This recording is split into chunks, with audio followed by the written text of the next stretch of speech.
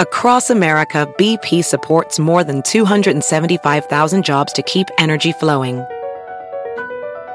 Jobs like updating turbines at one of our Indiana wind farms and producing more oil and gas with fewer operational emissions in the Gulf of Mexico.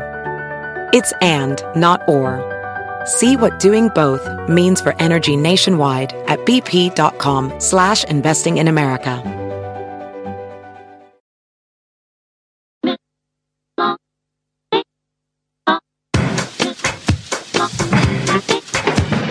Came on down into the middle of the party center. Into the cool beat of the happy, they went quiet. Laughing and talking about the power of the gospel. Into the cool beat of the happy, they went quiet. Welcome to the You Are Not So Smart podcast, episode 119.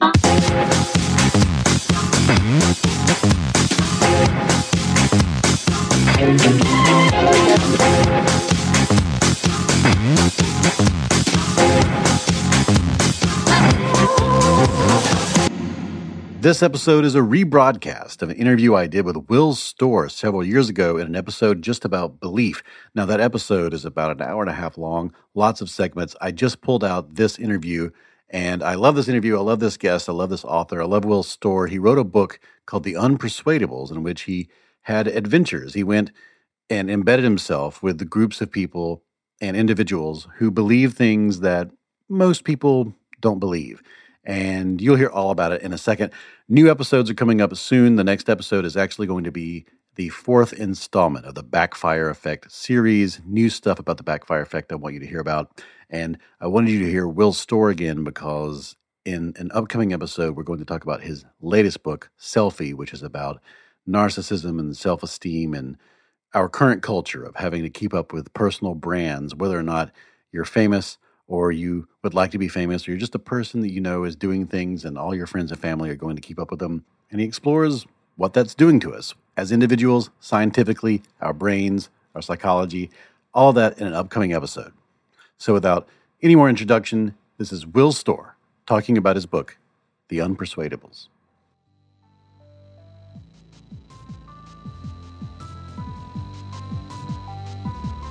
Will, you spend, in the book, you spent intimate time with young earth creationists, Holocaust deniers, homeopaths, people who send people back through their past lives as other people and things like that. And I think many people look at those individuals and groups to which they belong as either being stupid or ignorant or crazy or under the influence of some kind of manipulation. And I don't think you agree with that. How do you see those sorts of people?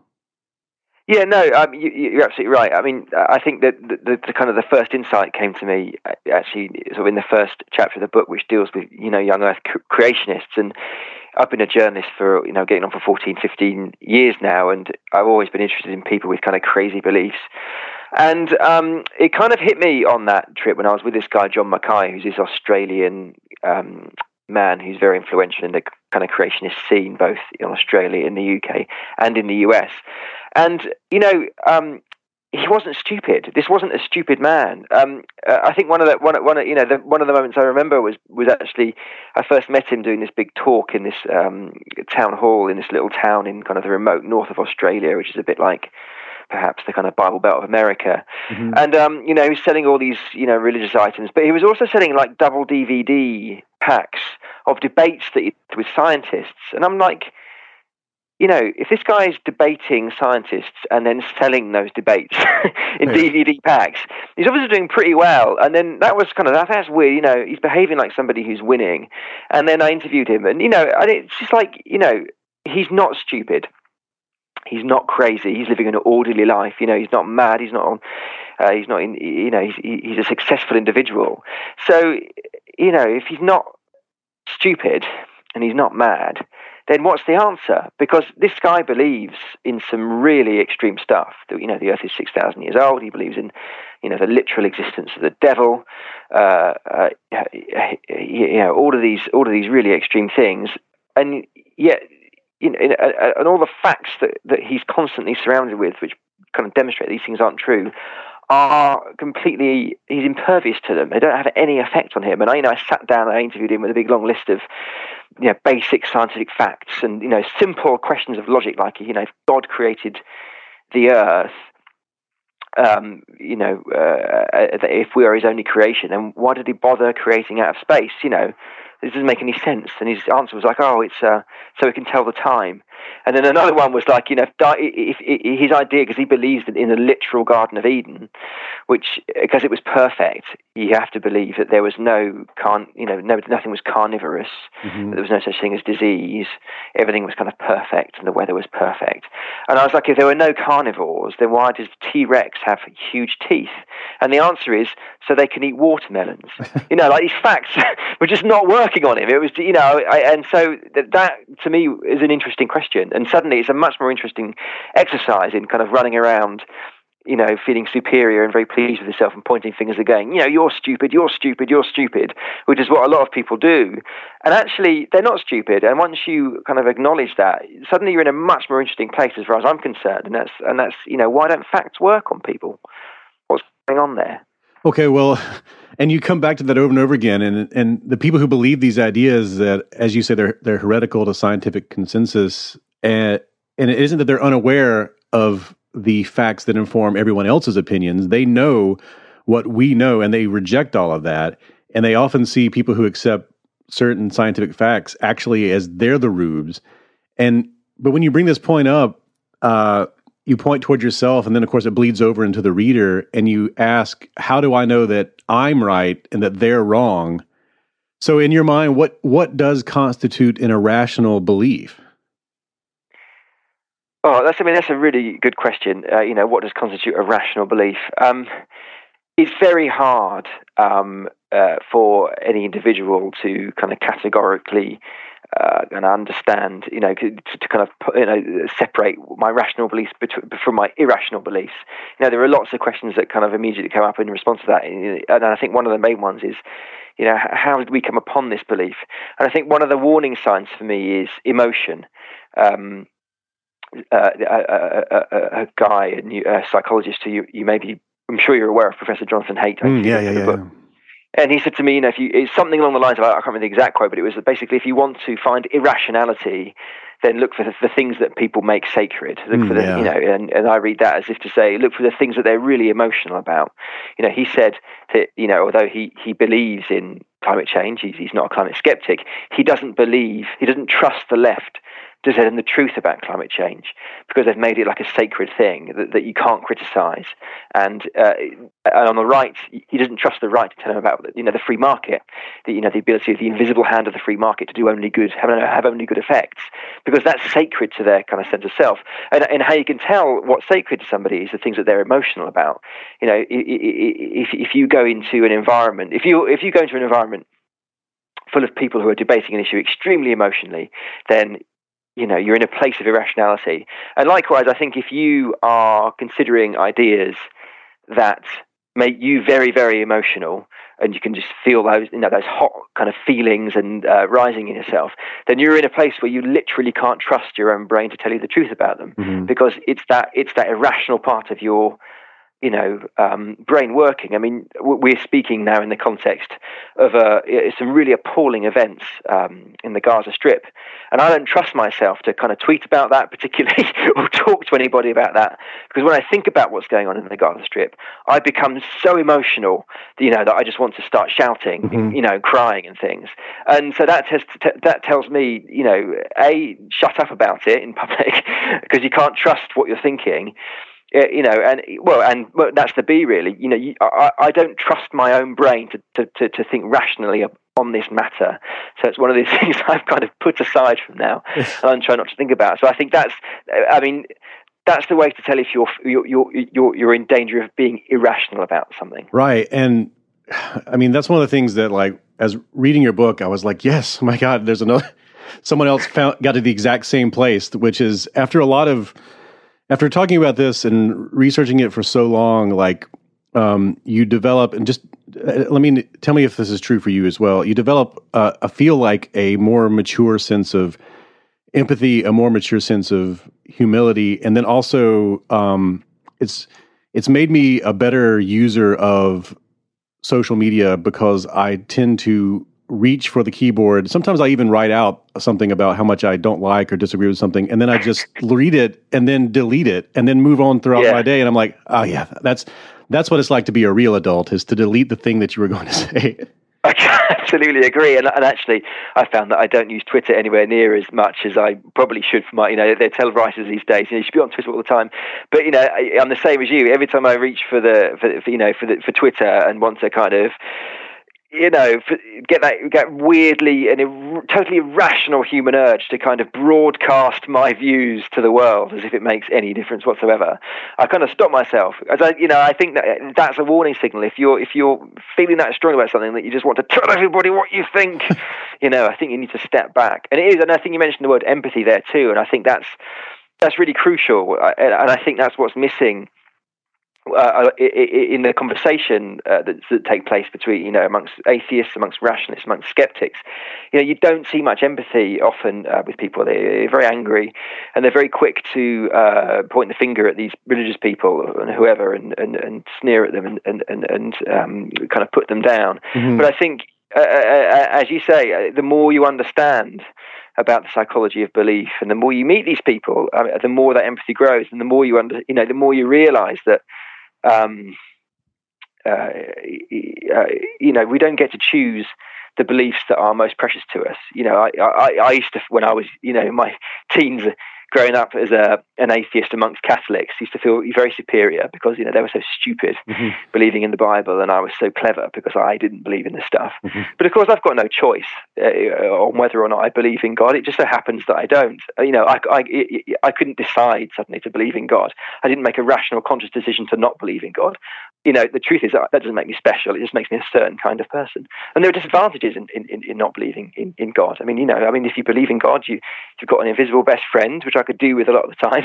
Right. You've got someone to make you feel better and forgive you when you've done something wrong. You've got paradise to look forward to. There are huge advantages. It sounds like I'm being flippant, but really I'm not. There are lots of studies which show that people with supernatural beliefs like this, they're happier. They experience less stress. So, you have to step back and ask yourself, who's the smart one? Right. That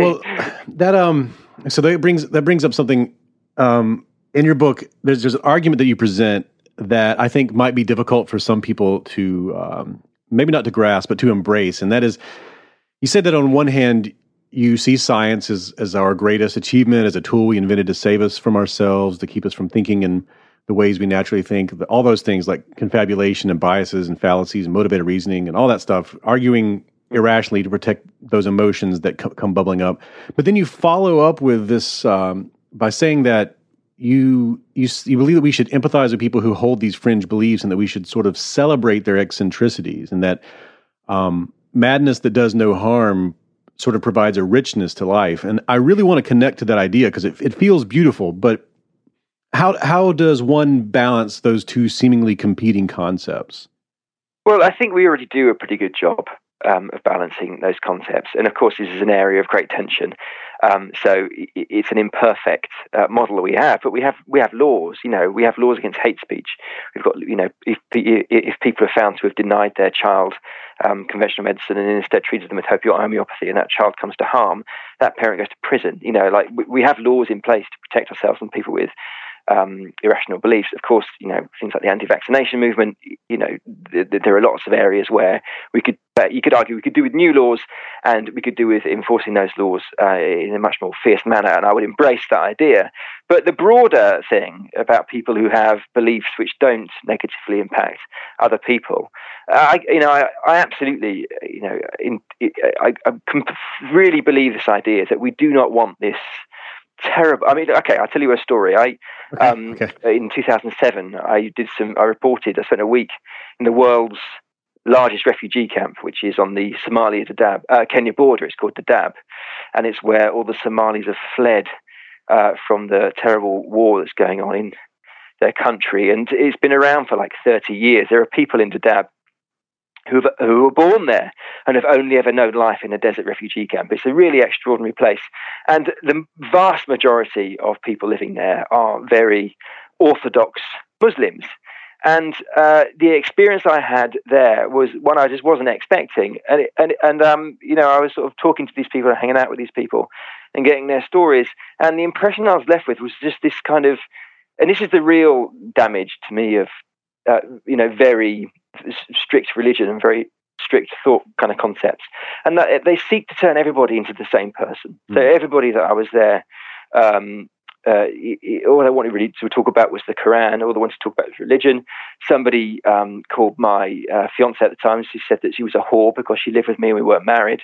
And as lefty liberal as you want to be, that stuff gets to you. And and that to me, I really felt that strongly. The idea that this is one of the great evils of religion when it is enforced in this strict way, is that it gives you modes for living. This is how you should dress.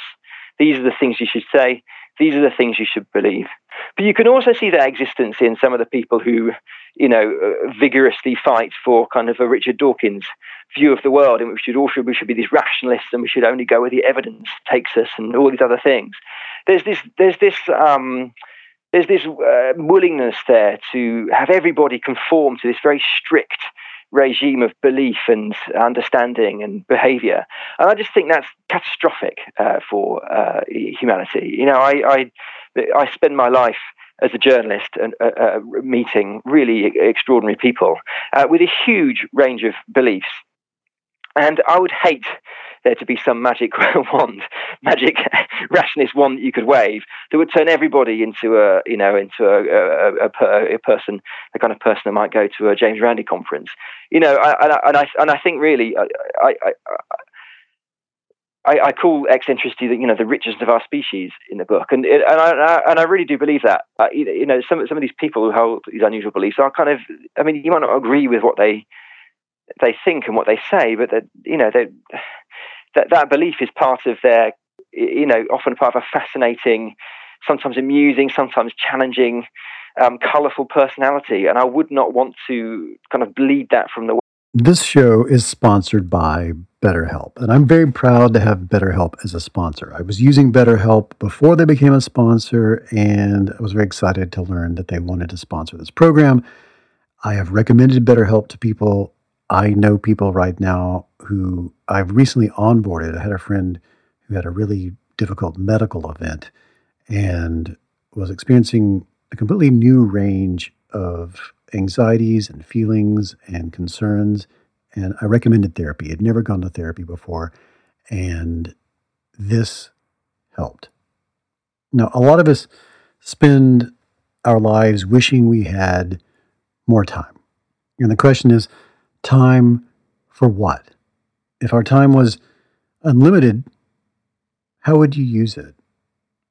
And the best way to squeeze that special thing into your schedule is to know, what is that special thing? What is important to you?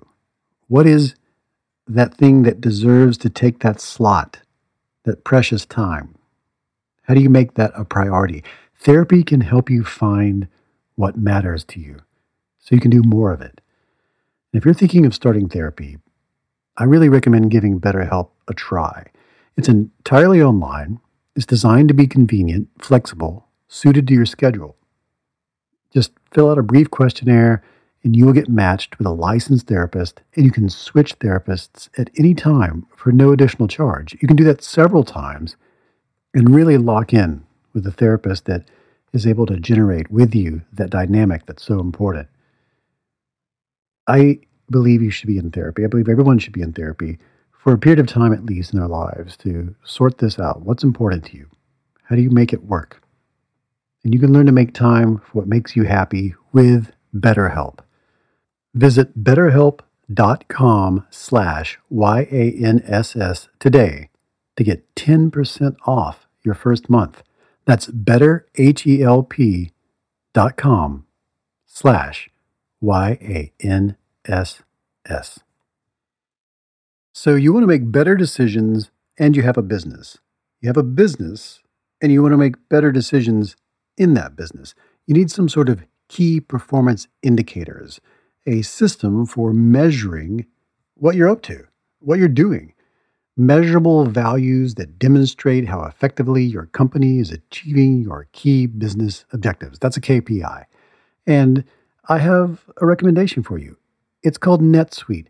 You should be using NetSuite. Here's why. So your business gets to a certain size and the cracks start to emerge. Every business that's doing well, even if it's just starting to kind of do well, it'll start to form some fissures here and there. Things you used to do in a day will start taking a week, and you'll have all sorts of manual processes that there's too many. You can't get to everything, and you don't have one source of truth to make sense of it all, to make those better decisions. If that's you, you should know about three numbers. These are three numbers you should know: 37,000, 25, and 1.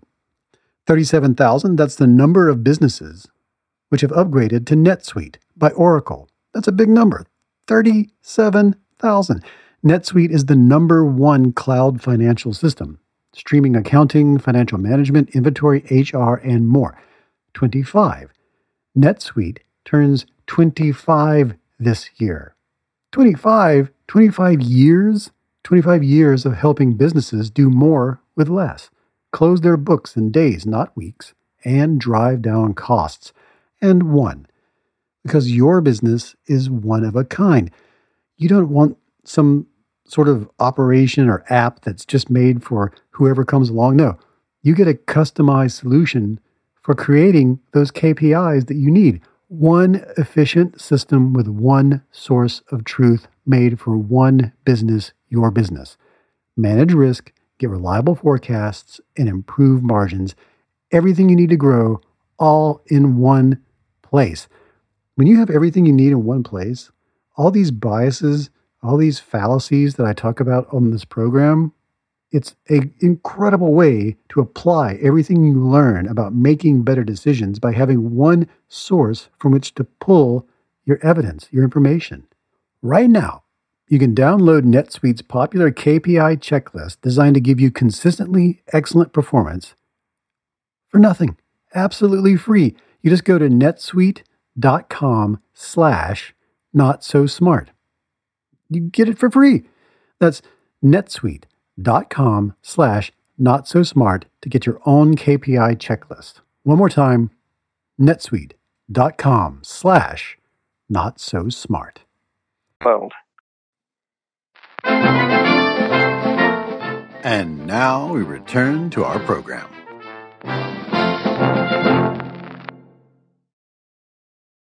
I'm David McCraney. This is the You're Not So Smart podcast, and this is the second half of our interview with Will Storr. Okay, I know we're gonna run out of time, and I just want to ask a couple quick questions here about religion, because I've never ever talked about religion in my books, my podcasts, or anything at all, because I usually I feel like what I talk about addresses religion without having to talk about religion, although there is plenty of research into religion itself. But I'd like to get your view on it, because your book is deals so much with belief. Do you, from your experience, do you see religion as being a different kind of belief from other beliefs, like people who believe they've been abducted by aliens, or that believe that they were John Lennon in a past life? Is it fair to lump religion in with that kind of belief, or do you see it as a different kind of belief? I think it's only different in the sense that it's much more deeply rooted and profound. As I say in the book, my idea about belief and my idea about irrationality is that we effectively all live our lives in story mode. We're basically all playing David in the story of David and Goliath on a daily basis. We're all the plucky hero struggling against great odds to live a better life. Now, who we cast as the kind of the villains in that story, and who we cast as our allies, bends and colours to an extraordinary degree the kinds of things we believe. We're essentially kind of tribal people. So people, if we're a skeptic and we're in the skeptic tribe and we hear people talking darkly about Rupert Sheldrake, we will be completely open to accepting uncritically anything negative we hear about Rupert Sheldrake. So it's all about identity, and I think that religion is I think it's only kind of special in inverted commas because it is at such the deep root. it affects your kind of hero narrative in such a profound way. You know, I just it's yeah. I guess I just feel that it's one of those. It's one of those. You know, it's hard to explain. The way the brain understands the world, you know, is in just incredibly intricate and networks of cause and effect. Mm-hmm. That's basically it. And that belief in religion, the belief that everything you see is created by God, that He's basically the original cause of it, and He affects everything. It's so profound, and it's so fundamental, and it so connects. It's at the root of who somebody thinks they are and how they experience the world, that I just think it's, you know, it is in a kind of facile way, an irrational belief in the same way that somebody thinks they've just seen a UFO, but it's just much more at the very roots of somebody's sense of self. Mm-hmm. If that makes any sense at all. Sure. Yeah. No, I see. Yeah. And I've noticed that people who aren't skeptical of things like Noah's Ark or parting the Red Sea, they, at least in my country, they often seem to be the same people who are skeptical of whether Barack Obama was born in the United States or if vaccines, or they're also skeptical that vaccines don't cause autism. There seems to be a lot of overlap. I may not be being fair here, but there seems to be a lot of overlap between believing in something that seems fantastical with very little evidence, while also at the same time not believing in something that seems reasonable and supported by evidence. And it's like this balancing act of selective skepticism. What do you make of that? Well, I think it goes back to the chapter on politics. You know, I've always been curious because it seems like such a weird thing. Why there are these clusters of belief on the left and on the right? You know, why might somebody be critical of Israeli foreign policy and at the same time be supportive of higher taxes? You know, these things have nothing to do with each other, and yet you get these huge correlations between, you know, with the same people believe the same things. And so I dug deep down into that, and what I found was that the science, the neuroscience of it is that, well, the genetics of it is that they reckon there's around 1,000 genes that influence whether we turn out left or right. And of course, obviously, genes are only part of that picture, but there's around 1,000. And what those genes influence is how scared we are, how fearful we are. And they think that people on the right tend to be more fearful in general. And if you follow that kind of logic through it, it makes sense. You know, so we're born with our brains in this kind of expectant state, with a likelihood, you know, with a kind of more fearful state. And so we're going to be likely born in a family that shares that kind of makeup, who will kind of bring us up with those beliefs. We will probably, if we're on the right, we'll live in the country because that's a bit less scary in a small community. It's not like the big city where there's so much, there's so many other people, and there's so much going on. We'll read the right newspapers. We'll go to the certain schools. We'll go to church, and everything then will reinforce this kind of rightward, drift.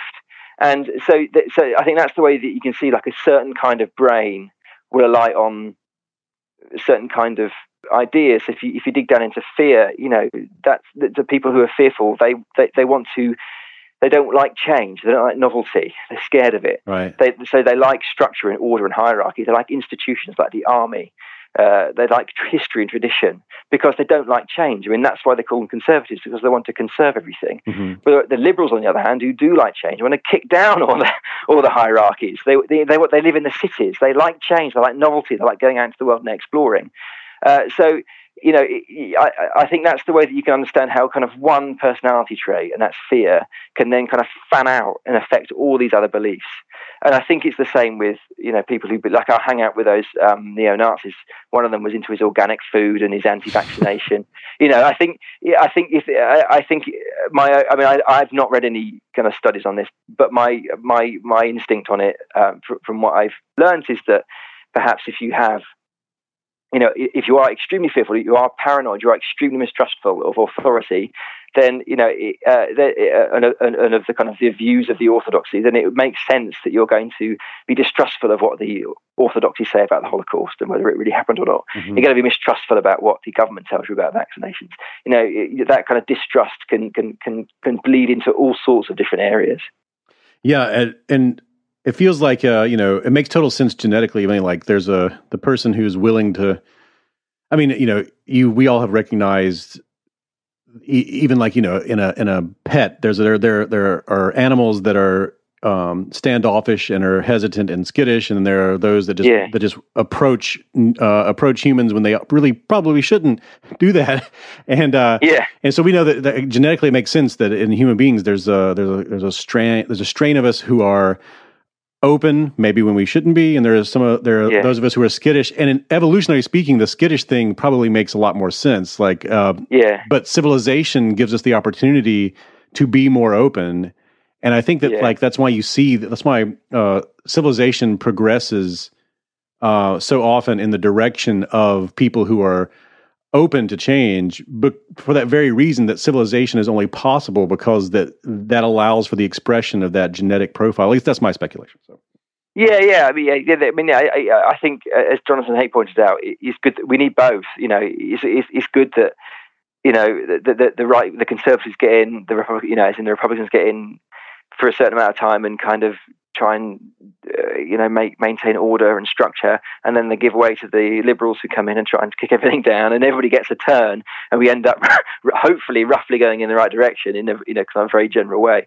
But also it's just that idea of it's kind of self-reinforcing. So I mean, for my own personality, my own kind of struggles on a daily basis, I really struggle to make friends. I'm quite an isolated, lonely person, and that creates a general mindset of, I don't really want, when I'm going out on the street, I don't really want people to talk to me. I don't, if people are kind of friendly to me in a store, I kind of shrink back from that. And because they can read that on my face, then the response I get from people when I'm meeting them is generally mistrustful and hostile. And so it reinforces that idea that the world is a kind of scary place, and you don't really want to hang out with people because they're scary. And I only really noticed this, since I married my wife, and we'd be out in certain situations, and I'd have an interaction with somebody.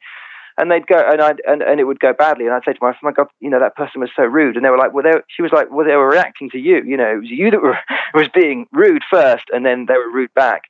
And so, you can see how that's invisible to me. I didn't think I was being rude. And it's the same. It's just that idea that, we create the worlds that we live in by the kind of implicit beliefs that we have. It's self-reinforcing, and I think it's very true of irrational beliefs as well. Is that the more we embrace certain mindsets, the more those mindsets will feel true and to kind of, in inverted commas, prove themselves to be true. Right.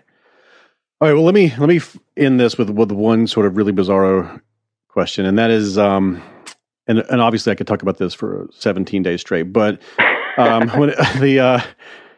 okay, so thanks to social media, we find ourselves either involved in arguments or spectating on arguments about things like climate change and gun control and gay marriage and yada, yada, all these wedge issues.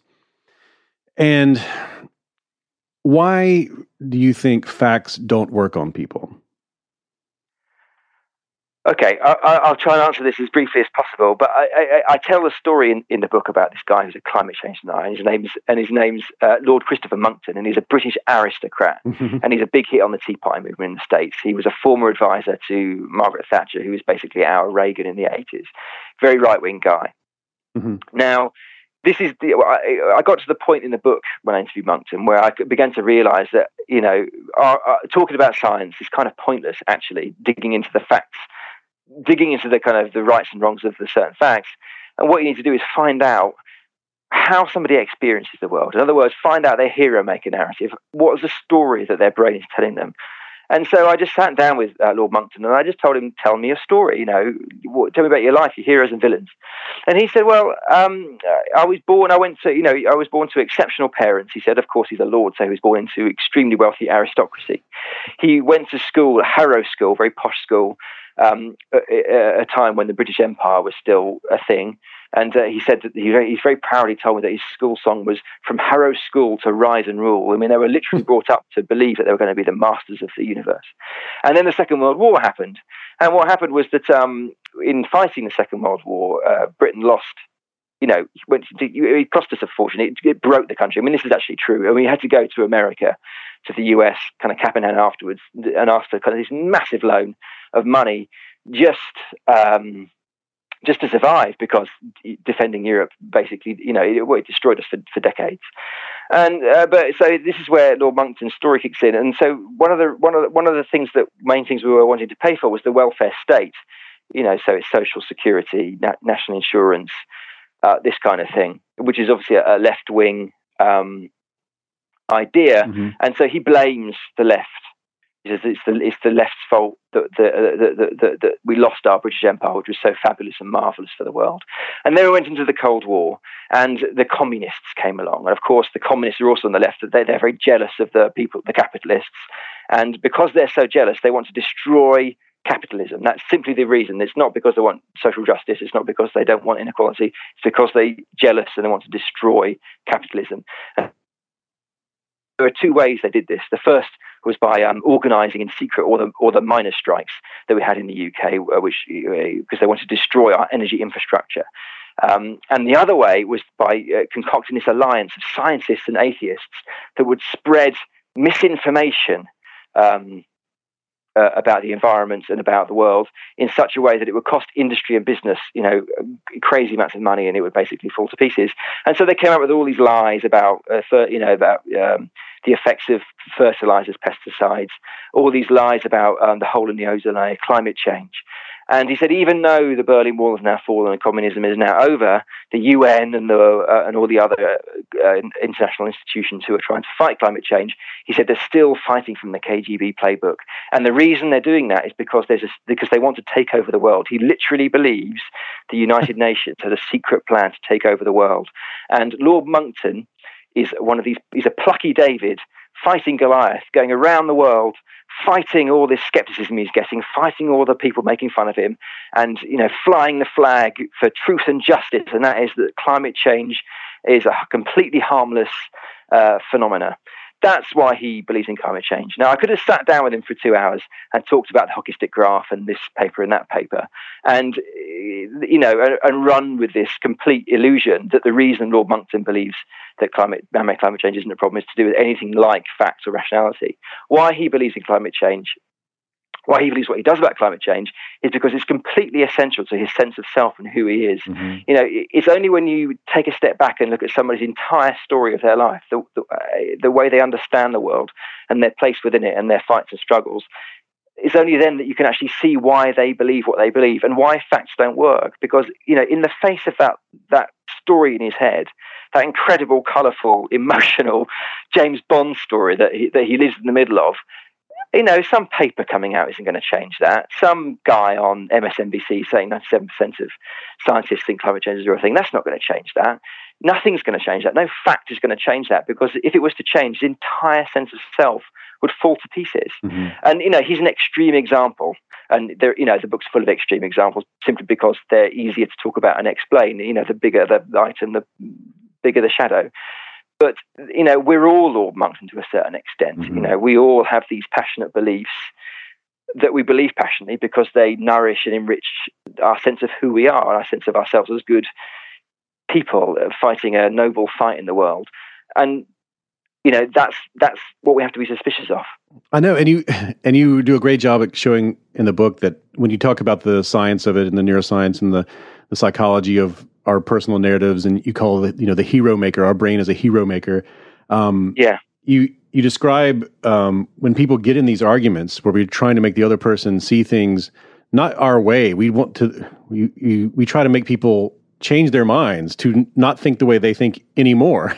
And you say that it has an essential violence to it, that it's like higher than evangelism. And it really made me think back of it. Like, that's why I've abandoned doing. I try to not mention. I try not to attack anyone on social media more. I have like this Bushido code thing of saying I'm only going to talk about things that I love and tell people about things that I like instead of this other thing around, because not necessarily because I don't have things that I disagree with or want to attack things that I don't like. Is that I know that I'm going to get in that mode where facts won't work on me and they won't work on the other person either. Yeah.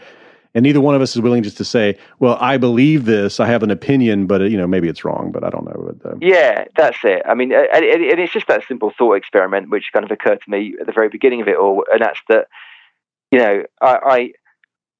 I know logically that I'm not right about everything.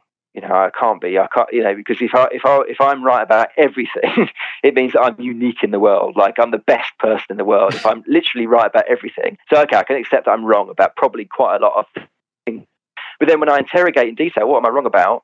I just discount them all. Well, I'm not wrong about this. I'm not wrong about that. I'm definitely not wrong about that. It's impossible for us to see our own biases and prejudices. We're all biased and prejudices, but we're all basically incapable of understanding what they are. So, and as soon as you understand that, it kind of requires this humility which you're describing, and a kind of reluctance. It's almost, in a way, I almost want to say cowardly. And it's probably had a negative effect on me as a journalist, because when I'm writing pieces now, I'm very reluctant to have that kind of strident viewpoint, which is going to get page views and people tweeting about my piece, because I just think, well, what if I'm wrong about this? I could be wrong about this, and you almost find yourself kind of,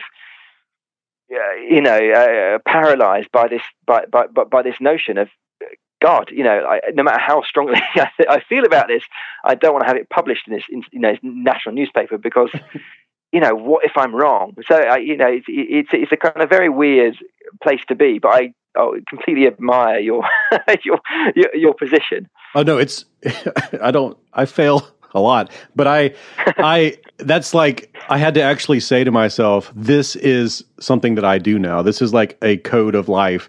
Only talk about things you like. Do not get it, because the worst thing in the world is on a Facebook page, is on your Facebook page, seeing all these people, a nonstop stream of I hate this, I hate this, I hate this, and it's a lot of it is just tribal, trying to get people in your show, proving that you're in their in group and stuff. And I'm like, I don't want to. I just can't, because I'm bad at it. I'm the kind of person that will think about it for 4 or 5 days. I'll be in the shower and I'll be like, okay, no. Okay, well, this is how actually I can get him. This is how I will get him. This is exactly how I.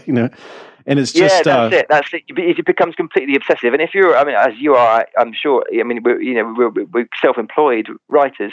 If you get into an argument on Twitter, which thankfully doesn't have to be much, because I just don't engage with it very much for these reasons. But if I get into an argument on Twitter, that's me gone for the day, because I can't think about anything else. Right, exactly. And Twitter is so bad for these things, because it presses all those buttons. I mean, the first thing about Twitter is that every exchange is public, and not only is it public, it's public to the people that you admire most. They all can see it. Right. It has 140 characters, so you can't do those really absolutely essential good manner bits. Right. I hate to disagree. I'm sorry. I see what you're saying, but you can't do any of that stuff. So it's almost custom designed to create these massive rows with people that hopefully wouldn't happen if you were sober and you met them in a, under normal circumstances.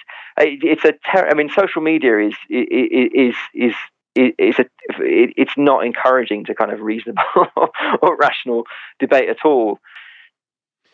Well, look, thank you for letting me keep you for longer than I said I would do this for, but and I could talk about this forever. I really appreciate you coming on the show. If people want to find you, want to keep up with your work, what is the easiest way to do that? Well, my Twitter is just WStorr, WSTORR, and I generally put links to all my kind of latest stories on my website, which is just willstorr.com. So very simple. Mm-hmm. And what are you working on next? Well, I'm actually about to start on the next book, which is going to be about the self. So that's kind of daunting and a bit scary, but Well, I look forward to it. I'm sorry to interrupt you. I look forward to it. This really is, to me, the best book that has been written so far about these topics, because it will, if you're the kind of person who buys these books, it will challenge you in a way that you did not expect to be challenged, and I think it will expand your worldview in a way that we all needed expanded. So I really thank you for writing the book. Oh no, thank you for your comments. Really, they mean an awful lot. Thanks so much, man. Cheers.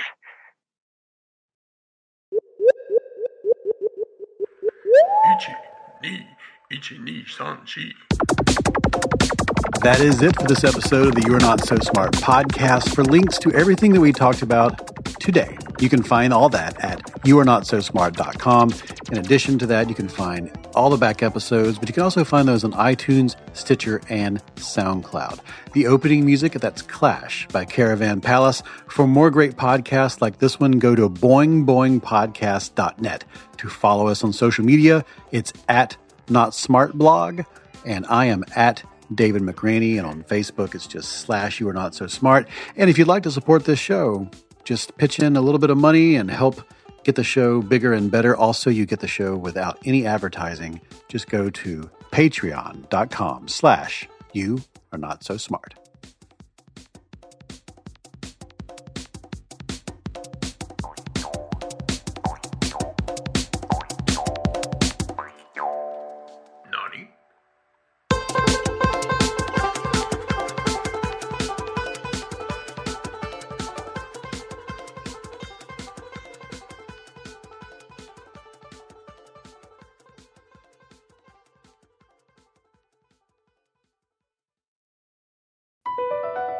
Across America, BP supports more than 275,000 jobs to keep energy flowing. Jobs like building grid-scale solar energy in Ohio and producing gas with fewer operational emissions in Texas. It's and, not or. See what doing both means for energy nationwide at bp.com/investing in America.